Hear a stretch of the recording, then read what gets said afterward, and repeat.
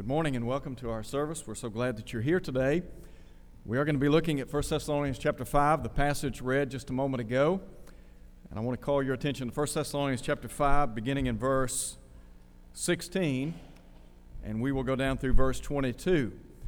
We're grateful to those of you that are visiting. As always, we encourage you to come back. Grateful that you've chosen to come our way today. And as always, if you are looking for a church home, we'd love to have you come and be a part of the church here at Olive Branch. Very grateful for all the visitors who come our way on a regular basis. We are looking at 1 Thessalonians chapter 5, as I said a moment ago, verses 16 through 22. In this chapter, really the latter part of this chapter, Paul presents to us a series of what I would call bullet points for Christian living. And Paul, in a very candid and concise way, puts Christianity into perspective for us. Somewhat of a code for us to live by. And so let me just very quickly read to you again what Paul says. Rejoice always, pray without ceasing. In everything give thanks, for this is the will of God in Christ Jesus. Do not quench the Spirit. Do not despise prophecies. Test all things. Hold fast what is good. Abstain from every form of evil. I want to begin by, first of all, talking about our attitude. There's some things here that Paul presents by way of bullet points that will help us live the Christian life. And so I want to call attention to some things that really stand out in this chapter. First, Paul addresses our attitude. Listen again to what he says in verse 16. Rejoice always. I want to ask you a question this morning. Are you a joyful Christian? You know, the Bible says, rejoice in the Lord. And again, I say, rejoice. Are you a joyful Christian? Is it possible that you are a jaded Christian? In other words, because of things that have happened to you in life, setbacks, adversities, trials, tribulations, temptations. Rather than being a joyful Christian, you are a jaded Christian. And the idea is you become cynical and sour, critical of everything and everyone. Are you a joyful Christian? A jaded Christian? Or is the jury still out? Let me just give you a couple of reasons why I believe we ought to be joyful Christians. We ought to rejoice because we have been redeemed by the Lamb's blood. The Bible tells us that we are the recipients of the blood that was shed on Calvary. Peter said, we have been redeemed not by corruptible things, such as silver and gold, but by the precious blood of Christ as of a lamb, without spot and without blemish. Paul would write to the church at Ephesus and say, in him we have redemption through his blood, the forgiveness of sins according to the riches of his grace. And so Jesus has redeemed us from the bondage of sin. In other words, he has bought us. He's bought us, and he has sought us out through his word. And so we enjoy the power of the blood of Christ availing in our lives. And then I think about the fact that not only have we been bought with the blood of Christ and blessed in so many, many ways, but I think about the tremendous hope that we have through Christ because of our redemption. He has redeemed us from the bondage of sin. He's freed us from the burden of sin, because Paul would say in Romans chapter 8, there is now therefore no condemnation to them which are in Christ Jesus. And so to know that we can stand before God one day pure and holy in his sight, without blame, as Paul would say. So, redeemed by the blood of the Lamb. But also, we ought to rejoice because we are registered in the Lamb's book. In Philippians chapter 4, the Apostle Paul speaks of those whose names are written in the book of life. Do you remember in Luke chapter 10, verse 20, Jesus said to his disciples on one occasion, "Rejoice." Why? Because he said, "Your names are written in heaven." Paul said we ought to rejoice always. Why? Because we've been redeemed by the blood of the Lamb, because our names have been registered in the Lamb's book. In Revelation chapter 20, the Apostle John said he saw God sitting upon his throne high and lifted up, as Isaiah would say in the long ago. And John would tell us that before that throne were the small and the great. And he said the books were opened. And then he said another book was opened, which is the book of life. And so is your name in the Lamb's book of life. What the Bible says is that if we belong to the body of Christ, if we're faithful, our names are registered in heaven. In Hebrews chapter 12, verse 23, the writer said to the general assembly and church of the firstborn, listen now, who are registered in heaven. Let me tell you what, we've got a lot to be grateful for, don't we? We talk about our attitude. Rather than being jaded, we ought to be joyful. We ought to, as Paul said, rejoice always. A second thing here. First, our attitude. Secondly, our gratitude. Note, if you would, verse 18. In everything give thanks, for this is the will of God in Christ Jesus. I want to submit to you today that we ought to be grateful for the goodness of God. We ought to have gratitude in our hearts for the goodness of God. Do you remember the psalmist in Psalm 34 in verse 8? He said, "Oh, taste and see that the Lord is good." Every blessing that you enjoy, whether physical or spiritual, comes from whom? From God. The psalmist said in Psalm 68:19, "Blessed be the Lord who daily loads us with benefits or blessings." All the blessings that we have come from God, don't they? James said every good gift, every perfect gift comes down from above, from the Father of lights.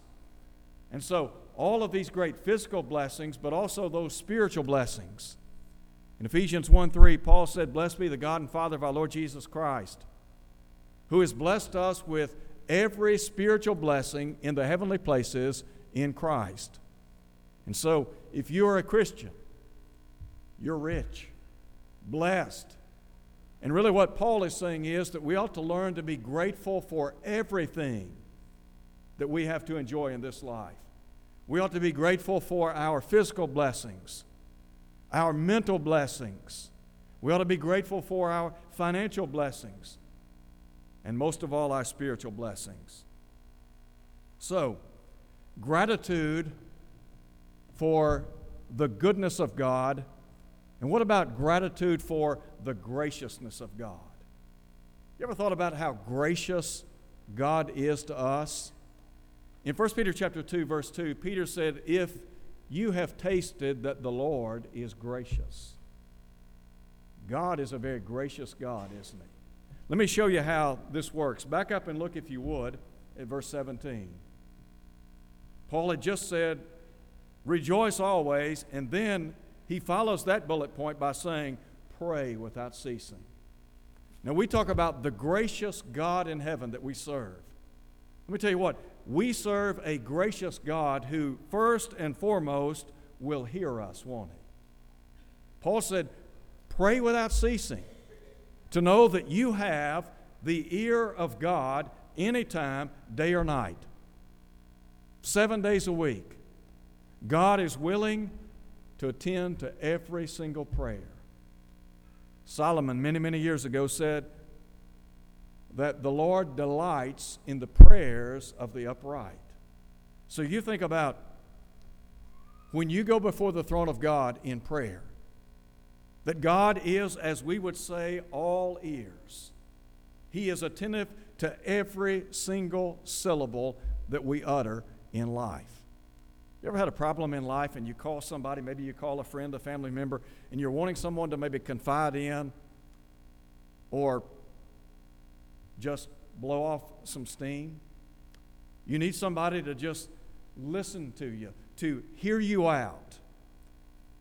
Sometimes when you make that call, sometimes when you make a visit to somebody and you're looking for encouragement and strength and counsel, you want somebody to just listen to you. Sometimes what do they say? Not right now. I don't have time.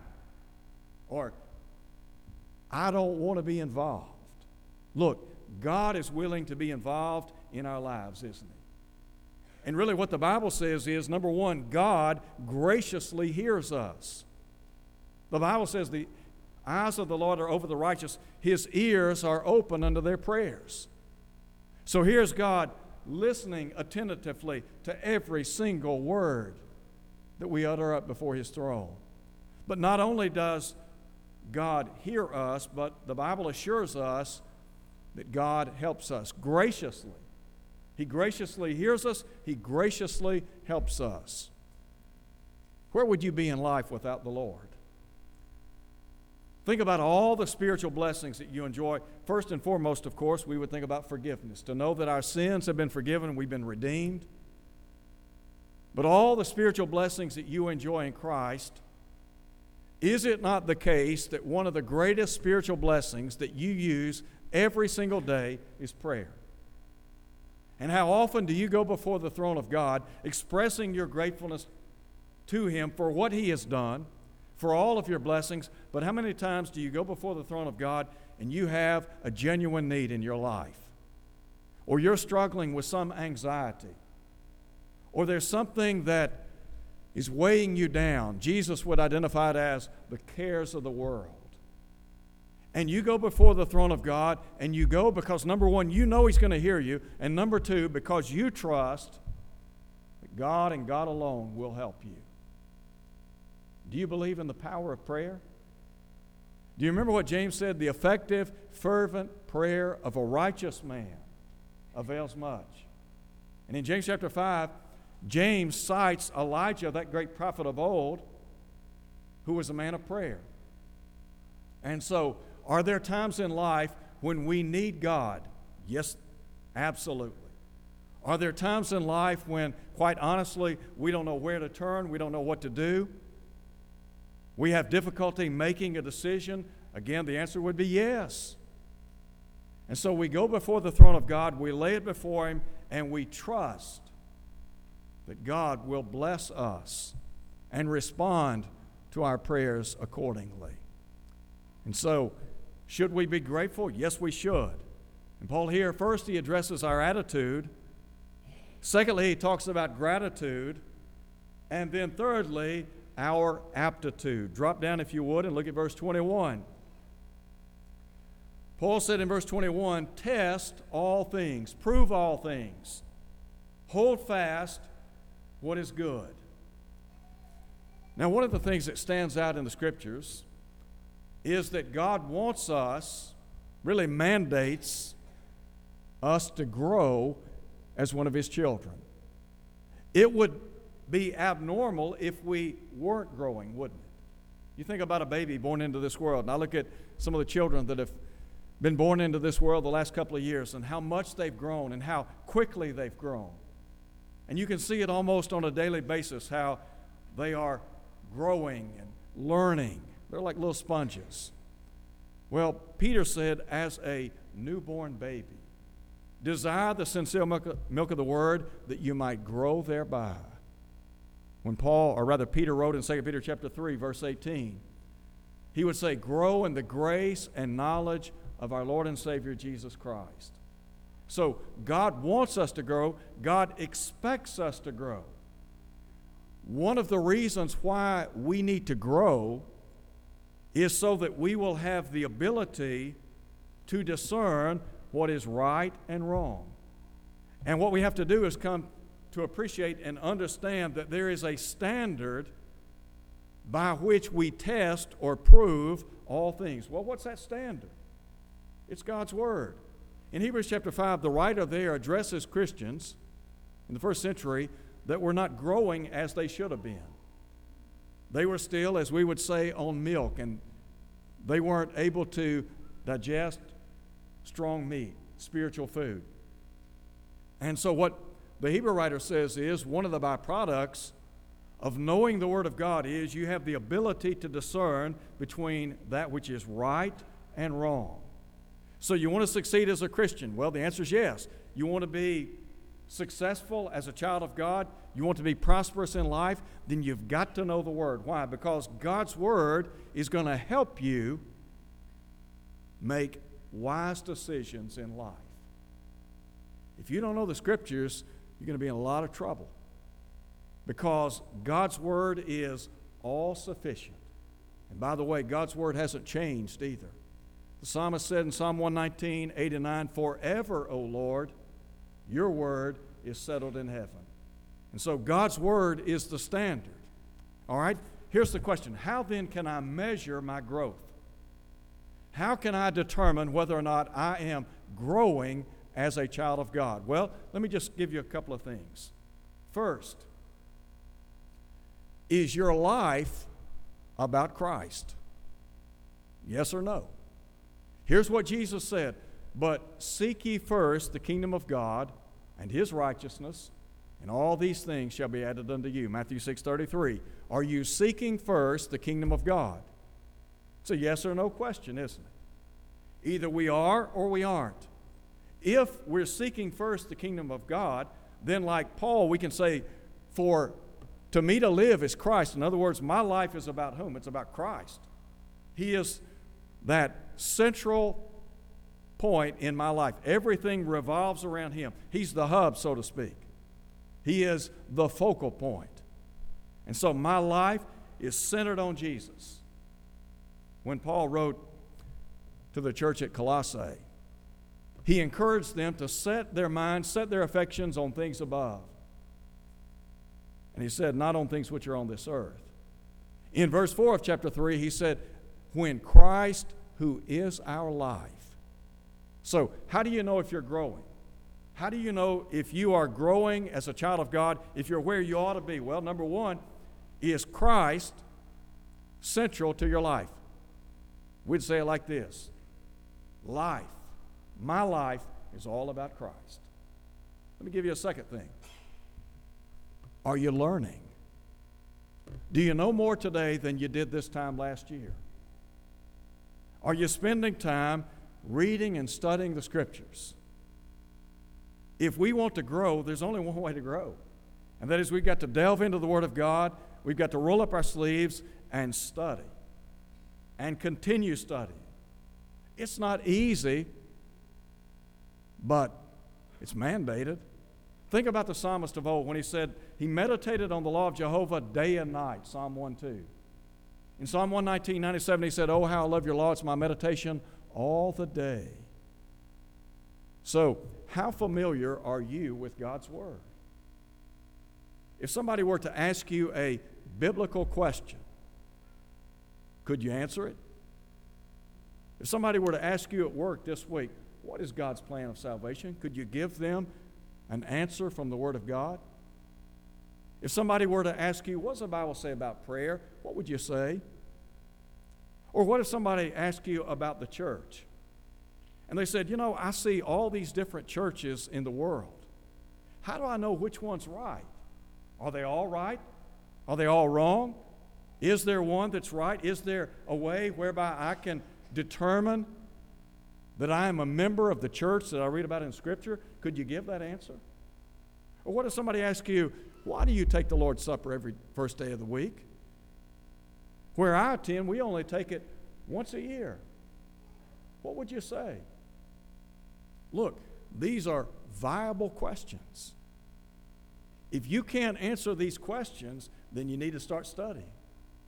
If you've been a Christian for a long, long time and you don't know the answer to these questions, then let me tell you what, you need to get busy. I'm convinced a lot of folks in the church, when push comes to shove, bottom line is they don't know what the Bible teaches. Can you give a Bible answer for a Bible question? Do you remember the Apostle Paul in Romans chapter 4? He asked the question, What does the Scripture say? We need to be able to give an answer to every question. Maybe we can't quote the verse, but we can at least open the Bible and say, okay, can you read this with me? So, is your life about Christ? Are you learning more and more about Christ? What about, are you a leaven for good? Are you salt in a world filled with dirt and grime?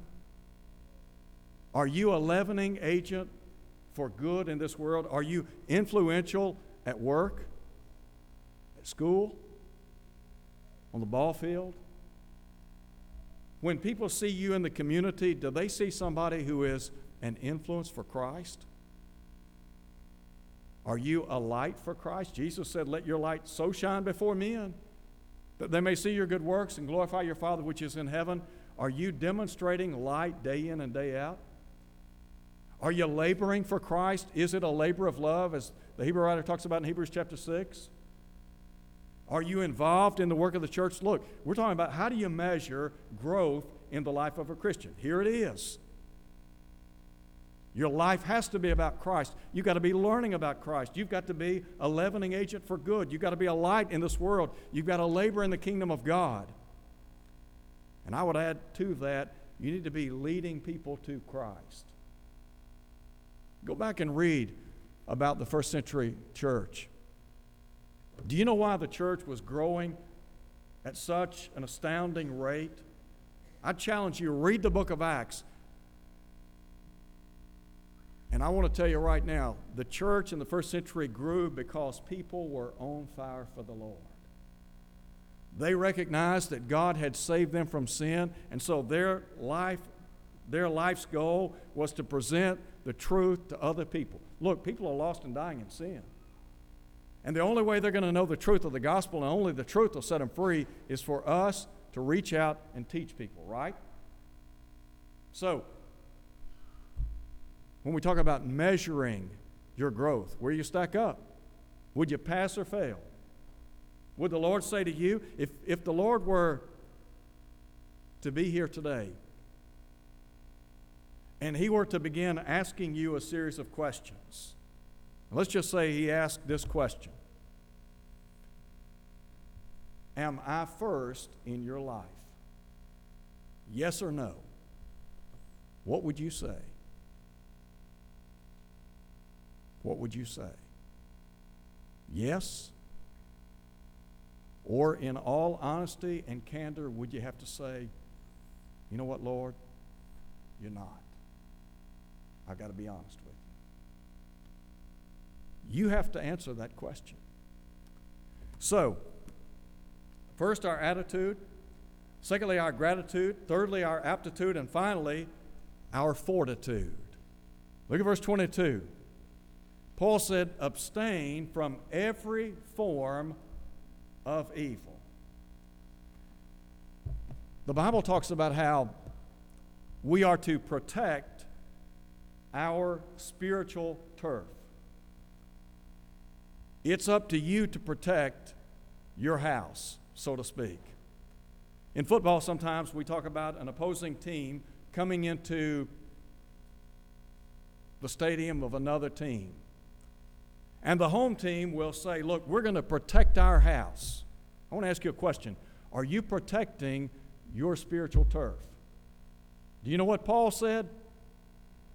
Many, many years ago, Paul said, neither give place or opportunity to the devil. Now think about our space. Let me see if I can illustrate it like this. When people come up and talk to you, there's what I would call this space, this zone. I don't want people encroaching on that space, if you know what I'm talking about. When I talk to people, I don't want somebody right in my face, right? You want somebody right in your face? Why? Because I feel uncomfortable. Well, if you think about your spiritual life, that's your space. And what Paul is saying is, look, you can't afford to let the devil invade your space. Don't give him an inch in your life. Paul said, abstain from every form of evil. So what does that mean? It means I need to be careful about the kind of people I hang out with, don't I? What was it Solomon said? The righteous should choose his friends carefully. The way of the wicked leads them astray. Or what about in chapter 13, verse 20 in Proverbs when he said, he that walks with wise men will be wise. But he said, a companion of fools will be destroyed. So, when you are with the wrong crowd, doing the wrong thing, at the wrong place, and I would add to this, at the wrong time, you are in trouble. So what does that mean? It means you better be careful about the kind of people you associate with, and you need to be very careful about your activities. Here's something to think about. As a young person, there are a lot of things that you can do. You can hang around with one another. There are a lot of wholesome activities. But you know, there comes a point in time at night when you need to go home. And I would simply say, nothing good ever happens after midnight. When did I get in trouble when I was growing up? Let me tell you when I got in trouble. After midnight. And what I'm saying to you is, don't get caught in the wrong place with the wrong people, doing the wrong thing at the wrong time. Why? Because you will live to regret it. So what Paul is saying here is, look, you stay away from anything that would do what? That would invade your spiritual life. Don't compromise your spiritual life. Don't let the devil come in and take over your turf. It's your house. It's your life. And guess what? It's your decision, isn't it? James said, resist the devil and what? He'll flee from you. So, here is Paul's perspective for how to live a successful Christian life. Some bullet points. If you want some bullet points to live by, here they are, right here. Matter of fact, you can take these little bullet points and memorize them. And every day you can get up and you can say, rejoice always. That's my attitude. In everything give thanks. That's my gratitude. Test all things. Hold fast what is good. That's my aptitude. Abstain from every form of evil. That's my fortitude. I'm going to be strong and courageous. I'm not letting the devil into my life. So, if you're here today, first and foremost, if you're not a Christian, let me tell you what the Bible says about becoming a child of God. You got to have faith because the Hebrew writer said without faith it's impossible to be well-pleasing to Him. So faith is mandatory, and faith comes by hearing, hearing by the Word of God. We're instructed to walk by faith, not by sight. And then to repent, to turn away from a life of sin, just as Peter said in Acts 2, verse 38 on Pentecost Day. The Bible then says that we have the privilege of confessing with our mouth what we believe in our heart, Romans 10, 9 and 10. The Bible then says that we are to be baptized into Jesus for the remission of our sins, Acts 2:38. When we do that, God puts us in the church, and then He wants us to live faithfully every single day so that one day He can give us that crown of life, Revelation 2:10. Now, if you're here today, and maybe God's Word hasn't been guiding your life from a practical standpoint, you haven't been living as you know God would want you to live, and you want to get right with God, well, look, John said if we confess our sins, He's faithful and just to forgive us, to cleanse us from all unrighteousness. So what would you need to do? Well, repent of your sins, acknowledge it. Look, the Bible says confess your faults, confess your sins one to another, pray one for another. We could pray with you and for you, and the Bible says God will abundantly pardon. Won't you come as we stand and sing?